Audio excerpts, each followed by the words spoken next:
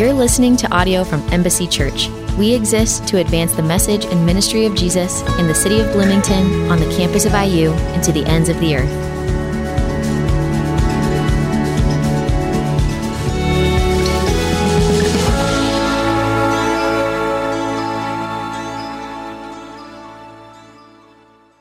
My name is Chris Cook. I'm the lead pastor here at Embassy. If you are new, super glad you're here. Picked a great Sunday to come. I am pumped about all the strike team stuff, the impression team stuff, and want to give a shout out to impressions team and just like clearing out the snow. Like that's above and beyond. That's over the top. So well done, guys. This morning, I want to reintroduce, or not reintroduce, but introduce again, I guess, for a second time, our sermon series, because we started something new last week. So if this is your first time here, we are looking at the gospel period, is what we're calling it this spring as we lead up to April 17th. We're looking at the book of Galatians, okay? And the book of Galatians is this jam-packed book that was written as a letter by the Apostle Paul to churches in the region of Galatia, okay? And you can read about this in Acts 13 and 14. But Paul planted these churches, okay? And years later, he's writing this letter because Christians in the church were wandering from the gospel that they first received, this gospel of grace. And so Paul pens this letter, and last week we talked about the tone of the letter. I mean, it is a scathing rebuke because they are abandoning the gospel of grace, and abandoning the gospel of grace, they're abandoning Christ. And so it's a rebuke, but it's also a reassurance on what the gospel is. And as a young church plant, I can think of nothing better than for us to read the book of Galatians, because it gives us such a clear picture of what the gospel is and what the gospel isn't, and why it's so dangerous to abandon and wander from, why it's so dangerous to add to, okay? And so I really want us as a church to be a faithful church that is rooted in the gospel of Jesus Christ and nothing more and nothing less, okay? And so the gospel period, this sermon series is gonna help us take the gospel and hold it up like the gem that it is, and just turn it in the light, and just see the different facets of it, because the gospel isn't just the ABCs of Christianity, it's the A to Z. And there's a temptation that we have as Christians to try and move beyond the gospel, right? To wander from it. And so it's always important for us to draw back to it, because it's the source of the Christian life, okay? It's not just the beginning, but it's everything that sustains us as Christians, okay? And so, again, we will jump into what is this gospel of grace? What is this gospel of Jesus Christ that Paul is penning this letter about and warning these early Christians not to abandon, not to get away from? What's going on here, again, if you read Acts 13, 14, and even 15, you'll get the picture of it, is there are Jewish Christians who have come into this Gentile Christian majority fellowship, and they've in a sense added to the gospel. They've said, okay, well, justification by grace through faith isn't enough. You also need to be circumcised. You also need to keep the law. You need to essentially become Jewish to become Christian, right? So they're adding to the gospel of grace, where God's unmerited, undeserved, unearned favor is just given, just freely given to you and me because of what Christ did on the cross. And we receive that by faith, not by earning it through faith plus a little works, a little effort of our own, but just sheer, unadulterated grace. And this shift is subtle, okay? It's not maybe some really clear teaching, and some of it is just, hey, Paul's not a real apostle and what his teaching's off, but a lot of it is just, it's subtle. It's a slight addition to what it means, or what it looks like, or what it takes to be righteous before God, to really stand before God and have a right relationship. Is it grace? Is it his doing? Or do we add anything to it? Do we top it off, like a little click from a soda fountain? So that is where we're going. If you have a Bible, you can turn to the book of Galatians. If you're new to the Bible, table of contents is a friendly neighbor to ask directions from. And we're going to be in chapter 1, okay? We're going to be in verses 11 all the way through the end of the chapter, 11 through 24. Actually, 10 through 24. I'll add in that verse 10. But last week we looked at the singularity and the sufficiency of the gospel. And if you missed that, you can pull up the podcast. But we saw Paul open his letter going, there's one gospel, one true gospel. There's a lot of false gospels, a lot of little g gospels, a lot of lowercase g gospels, but there's one true gospel. And that's heaven's proclamation to earth that God is for you, not because of who you are, but because of who he is, okay? And that's the singular gospel that he's proclaiming. And that gospel is not only singular, it's sufficient, okay? It's sufficient. There's nothing lacking in the person of Christ or the act of his substitutionary sacrifice on the cross. And again, most Christians would never say that. Most Christians would never say, man, Christ isn't enough. Man, the cross wasn't enough. But the way most Christians can often act is as if that's so. Because it's such a temptation for us to add to the gospel, to top it off, to go, okay, well, yes, God's grace, but my morality. All right, I'm not saying works don't matter. Paul's not saying works don't matter, but the order in which you put them in the Christian life is really, really important, okay? If works are not an outflow of God's grace, undeserved, unmerited favor towards you, then you're adding it into the mix and making this concoction that is faith and works, and you're getting away from the gospel of grace, okay? So I want to see if you can actually hum this. Well, I'm not going to hum it. I'm just going to read it, or I'm going to recite it. But recite along with me. Amazing grace, how sweet the sound that saved a wretch like me. You know the song?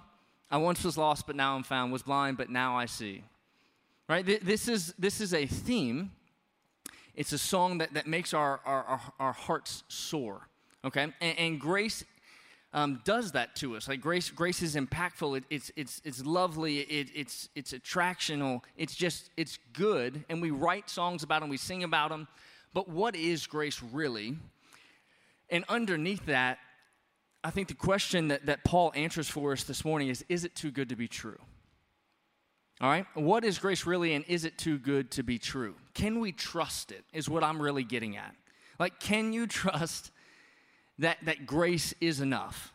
Because the temptation, again, is for us to get away from grace.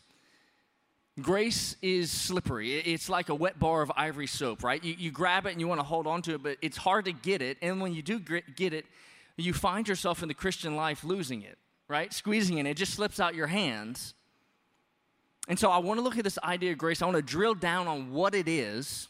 Okay, so we have a clear concept of it, a clear statement, and even a few stories of it. But I want us to really ultimately get at the question beneath the question, which is, can we trust it?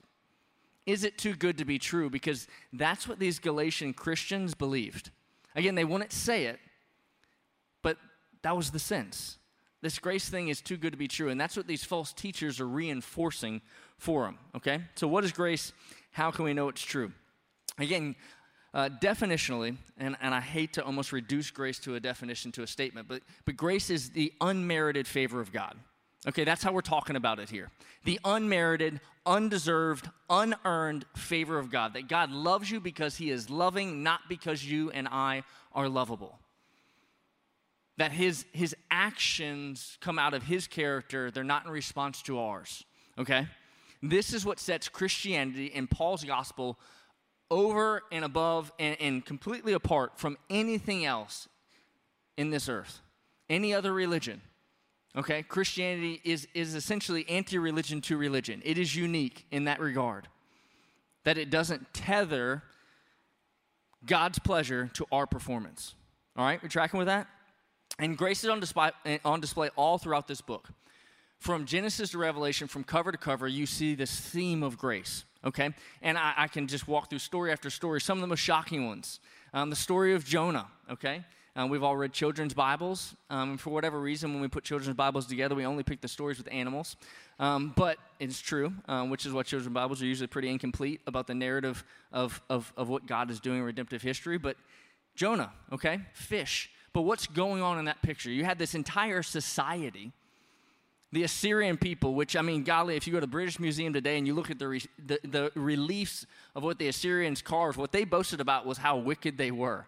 I mean, even when you look at empires in the grand scheme of things, you're like, man, the Assyrians are pretty much at the top of it, right? So the capital of the Assyrian Empire is Nineveh, and these are a wicked, wicked people. And God, in his grace, says, hey, Jonah, go warn them that my just judgment is coming because I long for their repentance and their return.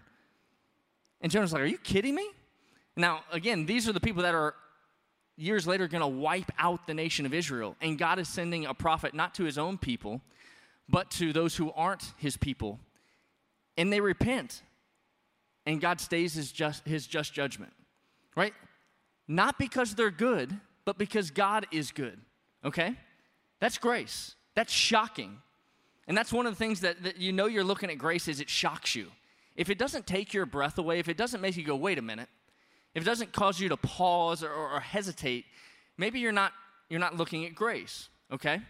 Fast forward maybe from the Old Testament to the New Testament, a picture of grace. Not a bad civilization, but a bad person. The criminal on the cross next to Jesus, justly suffering capital punishment for what he's done, hasn't lived a good life in any way, shape, or form, and all he utters is, remember me. And Jesus says, today you're going to be with me in paradise. Amen. And he closes his eyes, and he opens them to just celestial joy. It's not fair, right? This guy's at the back of the line, and he just jumped to the front. And you and I have been slugging it out in this religion thing, right? We've been coming to church Sunday after Sunday. We've been performing. We've been not doing the things we shouldn't do. We've been doing the things we should do. That's not fair. At its face, grace looks quite unjust, quite unfair, quite offensive. That's how you know it's grace. And if you've never been offended by it, you maybe have not looked at grace, okay? This is the idea that Paul's getting at. His gospel of grace is the thing that the Galatian Christians are getting away from. And he's going, when you lose this, you lose everything. So how do we know, right? How do we know that grace isn't too good to be true? That we can really hold on to it? How does grace not be that slippery bar of ivory soap that every time we squeeze it, right, it just falls out of our hands, okay? So I'm going to read for us Galatians 1, 10 through 24, and then I'll break it down a little bit. But this is the Apostle Paul defending his apostleship. He's not defending himself, but he's defending his message. So to defend his message, he has to defend himself as the messenger. And we're going to learn a lot by looking at the challenges that are being put against his message and against him as the messenger. Okay, looking at the arguments against the gospel of grace is going to help us understand grace even more. So I'm going to read for us. I'm going to start in verse 10, and I'm going to read all the way through the end of the chapter. If you have a Bible or you're on your app, follow along with me. He says this, he says, for am I now trying to persuade people or God? Or am I striving to please people? If I were still trying to please people, I would not be a servant of Christ. We'll come back to that. For I want you to know, brothers and sisters, that the gospel preached to me is not one of human origin, for I did not receive it from a human source, and I was not taught it, but it came to me by revelation of Jesus Christ. For you have heard of my former way of life in Judaism. I intensely persecuted God's church and tried to destroy it. I advanced in Judaism beyond many contemporaries among my people because I was extremely zealous for the traditions of my ancestors. And when God, who from my mother's womb set me apart and called me by his grace, was pleased to reveal his Son in me so that I could preach him among the Gentiles, I did not immediately consult with anyone. I did not go up to Jerusalem to those who had become apostles before me. Instead, I went to Arabia and came back to Damascus. Then after 3 years, I did go up to Jerusalem to get to know Cephas, that's Peter, and I stayed with him 15 days. But I didn't see any of the other apostles except James, the Lord's brother. And I declare in the sight of God, I am not lying in what I write to you. Afterward, I went to the regions of Syria and Cilicia. I remained personally unknown to the Judean churches that are in Christ.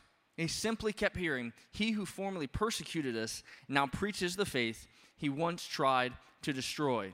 And they glorified God because of me. All right, so what we have here is Paul defending his apostleship.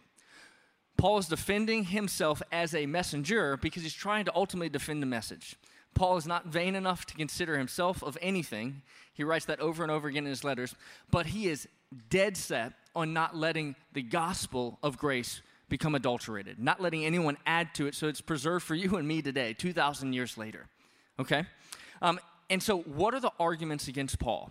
Essentially, there's three, okay? And I think it starts like this.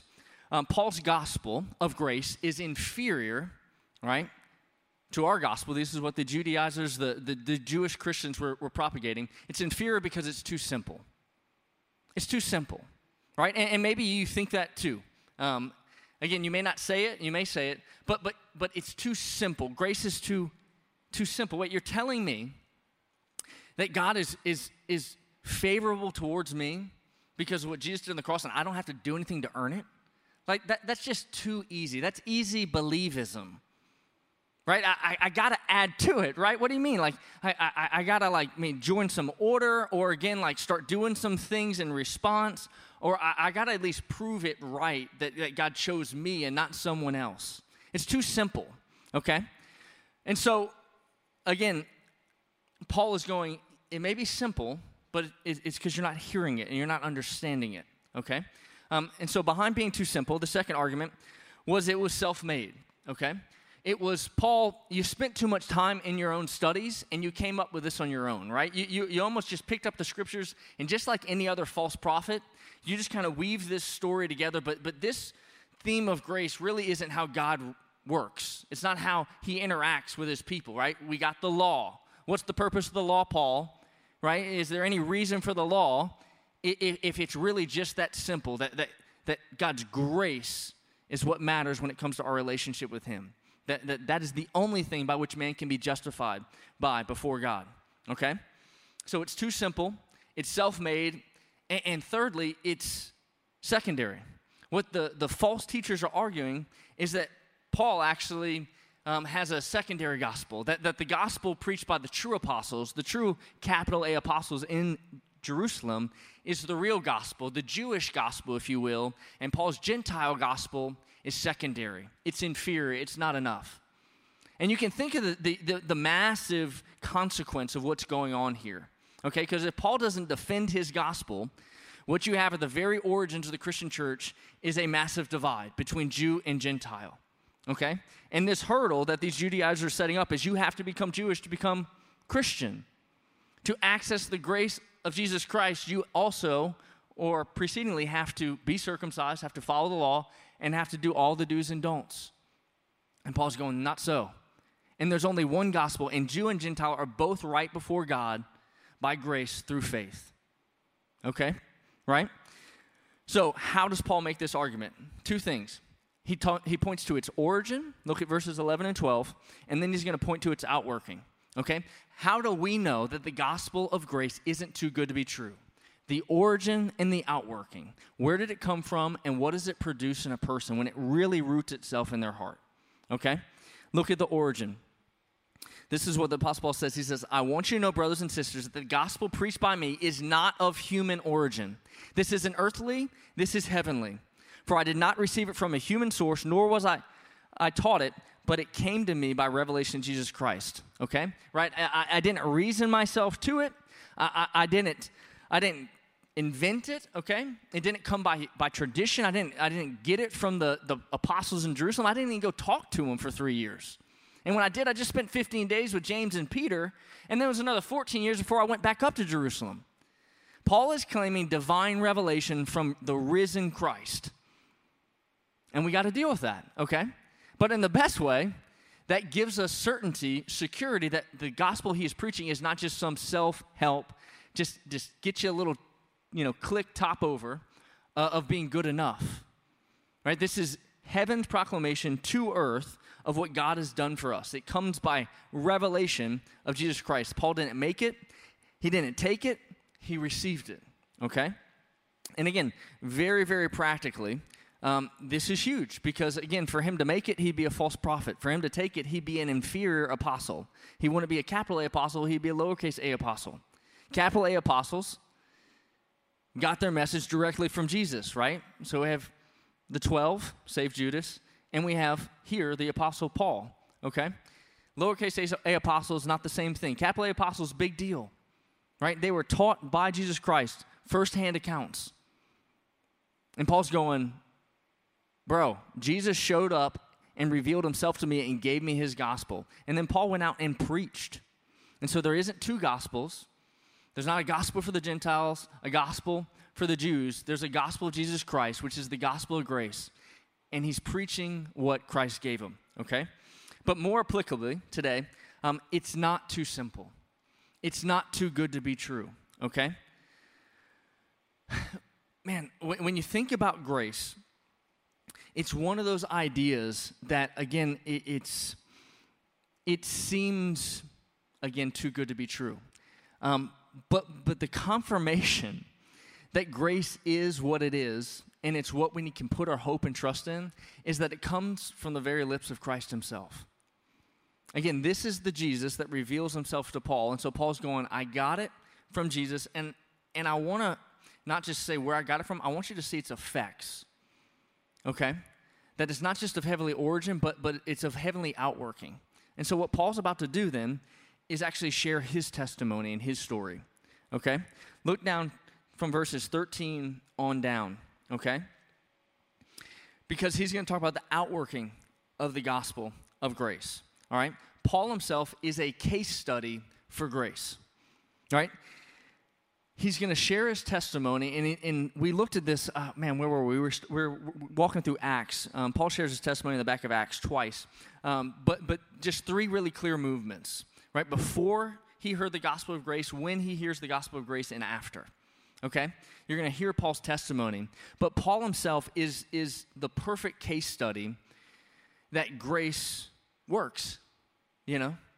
That grace, when it actually roots itself in our heart, when we understand and we receive and respond to God's unmerited favor, it's transformative, okay? When that revelation actually roots itself in the human heart, it becomes a revolution in that person's life. That's how you know grace is real, all right? You know grace is real because it's unearthly. It doesn't add up in human terms. Right? We don't get what we deserve because what we deserve for our sin is judgment. And the gospel of grace comes in and says, God took that judgment on himself and gave us Christ's righteousness. Right? Christ took our sin, he gave us his righteousness. So that's an unearthly message. That's how we know the revelation's real, but we also are looking at the revolution that comes from the outworking of it. Is there transformation? Is something happening in that person? Okay, and Paul, again, is this perfect case study. And so Paul's going to share his story, and I want to kind of work through it in those three movements. Before grace was revealed, when grace was revealed, and after. Look at Paul's life before he heard the gospel of grace. This is what he says. He says, look at the outworking of the gospel of grace. In my own life, you've heard of my former life in Judaism. I intensely persecuted God's church and tried to destroy it. I advanced in Judaism beyond many contemporaries among my people. I was extremely zealous for the traditions of my ancestors. So before grace, Paul was at the front of the line when it came to works. Now we got to grasp this. Before grace, Paul was a Jew of Jews, a Pharisee of Pharisees. Like if anybody was at the front of the line when it came to religiosity, it's Pharisee Paul. But what's going on here? Paul, in his zealousness, is actually destroying the very church that he longs to be a part of. In his zeal to please God, he's actually fighting against God. Paul's so turned around and so upside down in his attempt to perform for God that he is persecuting Christians and killing them. All right, so what does this tell us? It tells us sincerity is not authenticity. That you can be sincerely wrong. You can be convinced as all get out that you are good to go. You can be religious as can be and be lost as can be. Paul was sincere and sincerely wrong to the point that he was killing other Christians. And it took a revelation from God to open his eyes to see that. Okay? Fundamental to the Christian faith is not having this supreme confidence in our ability to kind of like reason ourselves to being right. You can't get yourself there. The Bible is so clear of the depravity and the brokenness caused by sin. It says that we are lost, that we are drowning, that we are estranged. And it takes nothing less than the revelation of God to break in and save Paul. And it's no different for you. It's no different for anybody else.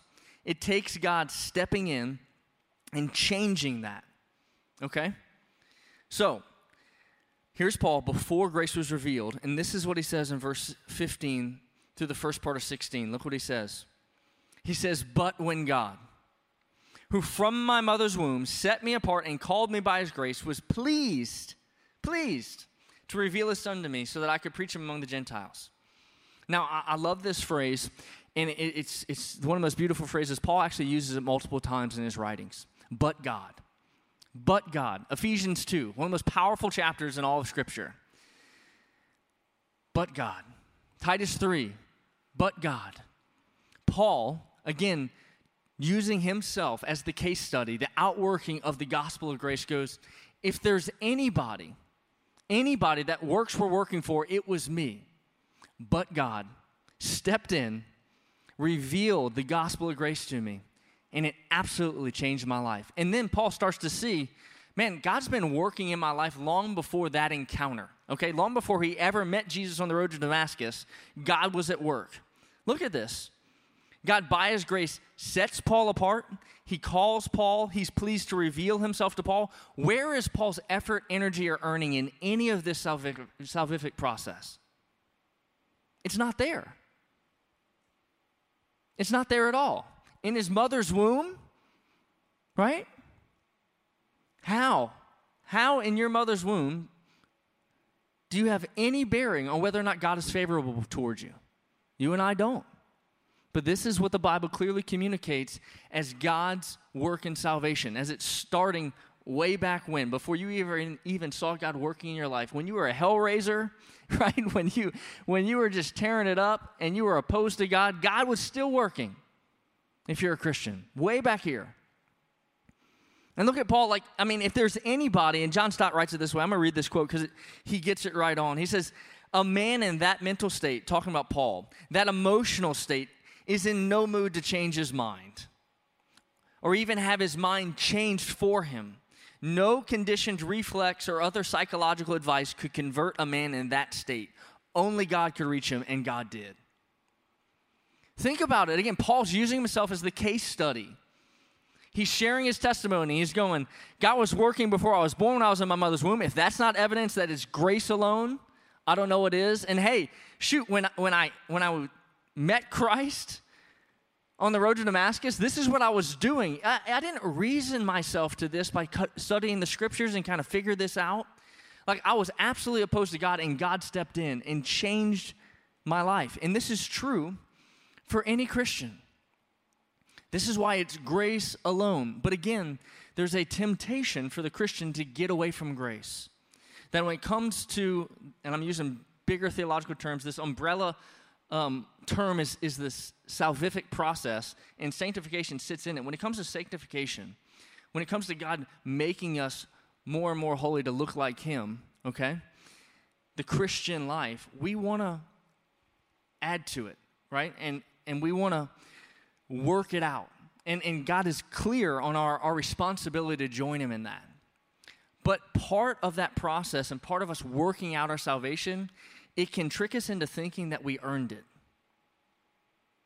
That in some way we're responsible for it. That in some way how good we do or don't do changes the way God interacts with us or looks at us. And we lose this concept of just being in Christ and rooted in his righteousness. And we can't lose that. If we lose that, we lose the gospel of grace, okay? So look at this third part, after grace is revealed, right?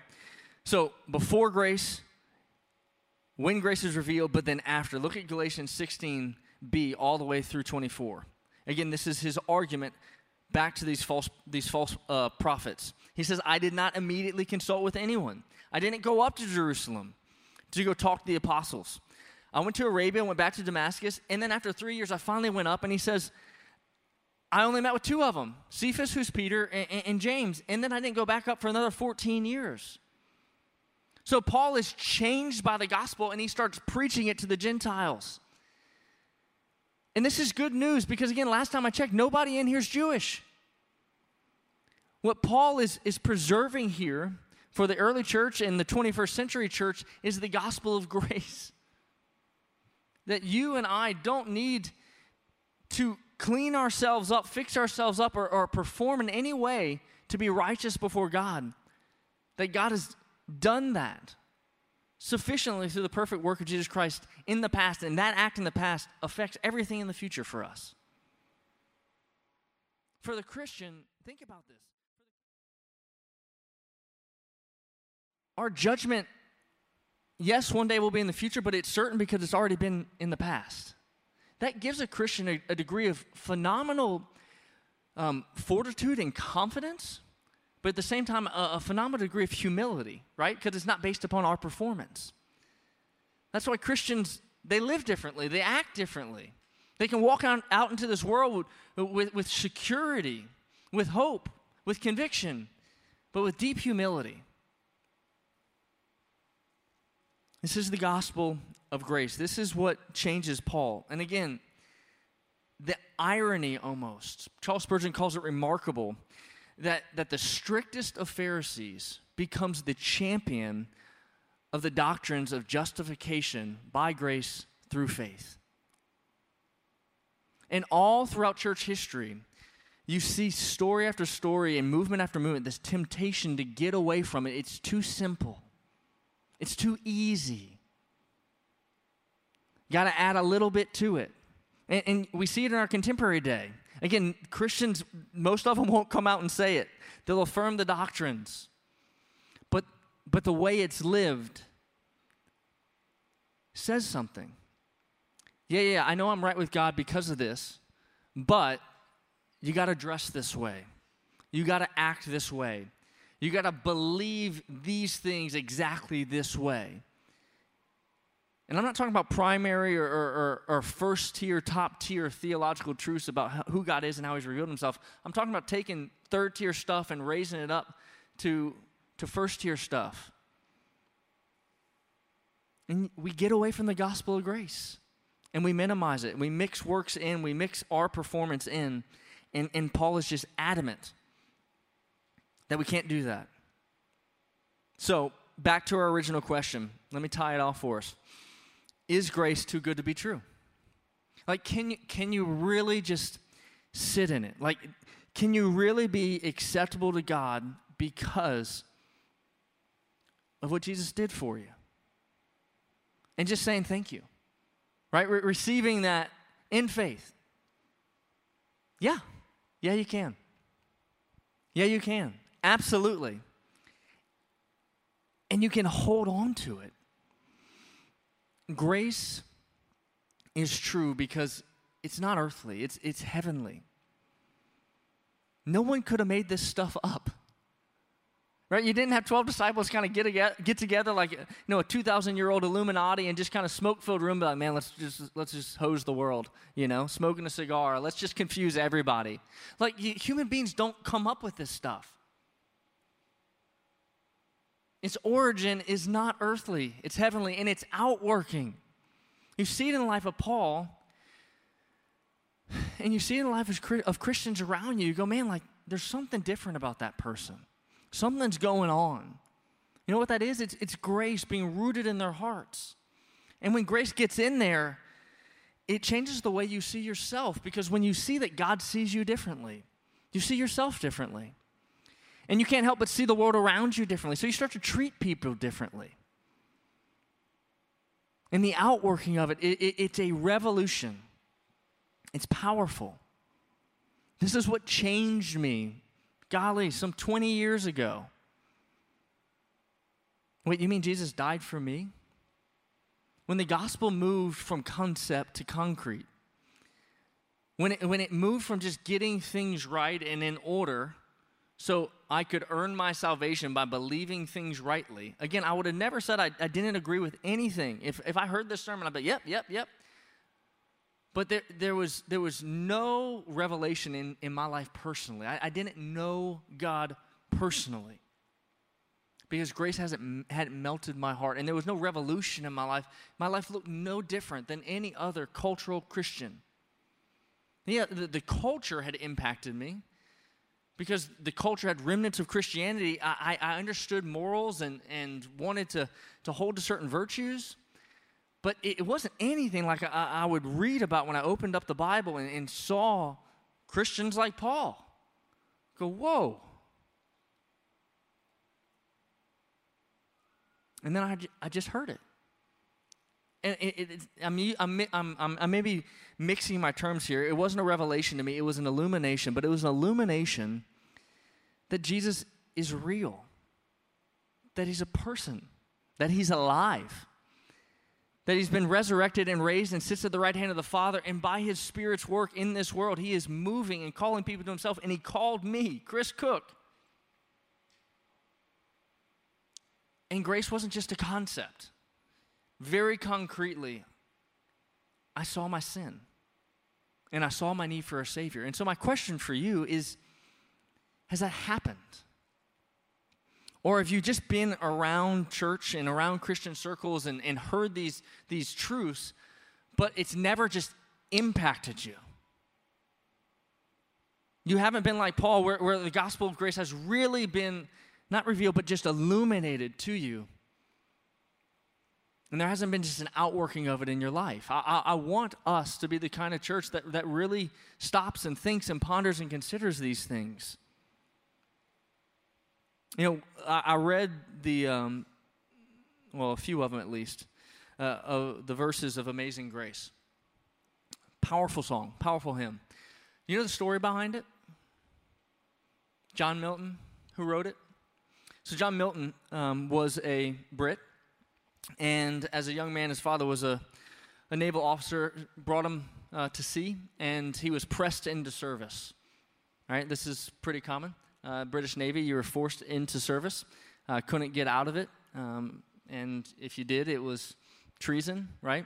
Cost of death. And so, in a sense, he was enslaved.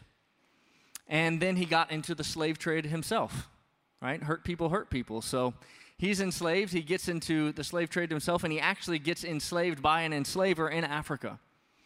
His life story is crazy. And he's a horrible person. He's a hellraiser. In every sense of the word, he is enslaving other human beings. He's passing on his pain. And he radically gets saved. He hears the gospel of grace, and it changes him. He hears how God sees him and what Christ has done for him, and it changes how he sees his fellow man, how he sees himself and how he sees others. He actually ends up becoming an Anglican priest, and he ends up writing a pamphlet. And this pamphlet is what God used in the most providential way to bring the end of the slave trade in the British Empire.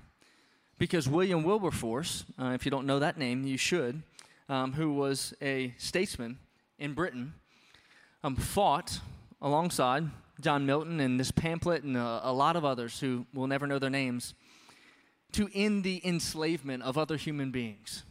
This is wrong, okay? But what I want to point out is it's not just the Apostle Paul who had the gospel of grace just root himself in his heart, and you saw just the revolution in his life. The author of this song, Amazing Grace, was an enslaver, a terrible person, but he got grace. And when he did, it changed him.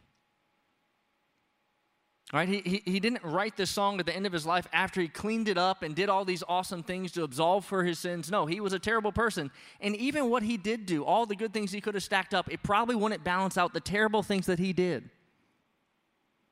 But his hope, his confidence, as he stood before God, was not in his own self-righteousness. It was in the righteousness of Jesus Christ that had been graciously given to him. That's the gospel. Because John Milton wasn't good enough. Nor are you. Nor am I. And so I want to close with just that. I want to close with the challenge. As you look at your life, as you look at where your confidence is, as you ask that question, is grace too good to be true? When you think about relating to God and standing before him and where his pleasure comes from, do you know that it comes from the performance of Jesus Christ on that cross 2,000 years ago? Or in some small way, do you think it comes from yours? If you do, you're trying to earn your salvation, and you can't. The most freeing thing I can tell you is that Jesus Christ's sacrifice was sufficient. right? You don't have to keep it up. Get off the hamster wheel of religion and step into the just beautiful, beautiful pool of grace and swim in it and enjoy it and just soak it in. This is what this is what Paul fought to preserve. And I don't want us to throw it away, okay? Let me pray for us that we would be a church, man, that never moves beyond grace. Unadulterated, beautiful grace. Heavenly Father, we thank you for the message of the gospel. We thank you for Galatians. We thank you for Paul's fervor to fight for the veracity of the gospel so that we can have it today, that it is a heavenly message. A heavenly message. That it wasn't thought up by man. Paul didn't reason to it. We can't reason ourselves to anything either. You got to break in the same way. And so I pray that you would.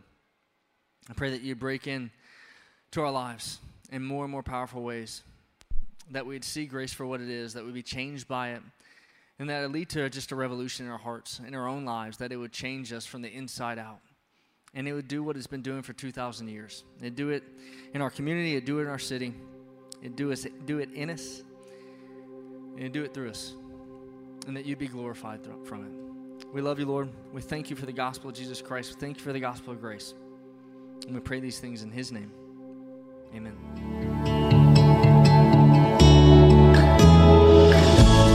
Thanks for listening. To learn more about us or to get connected, please visit embassybtown.org.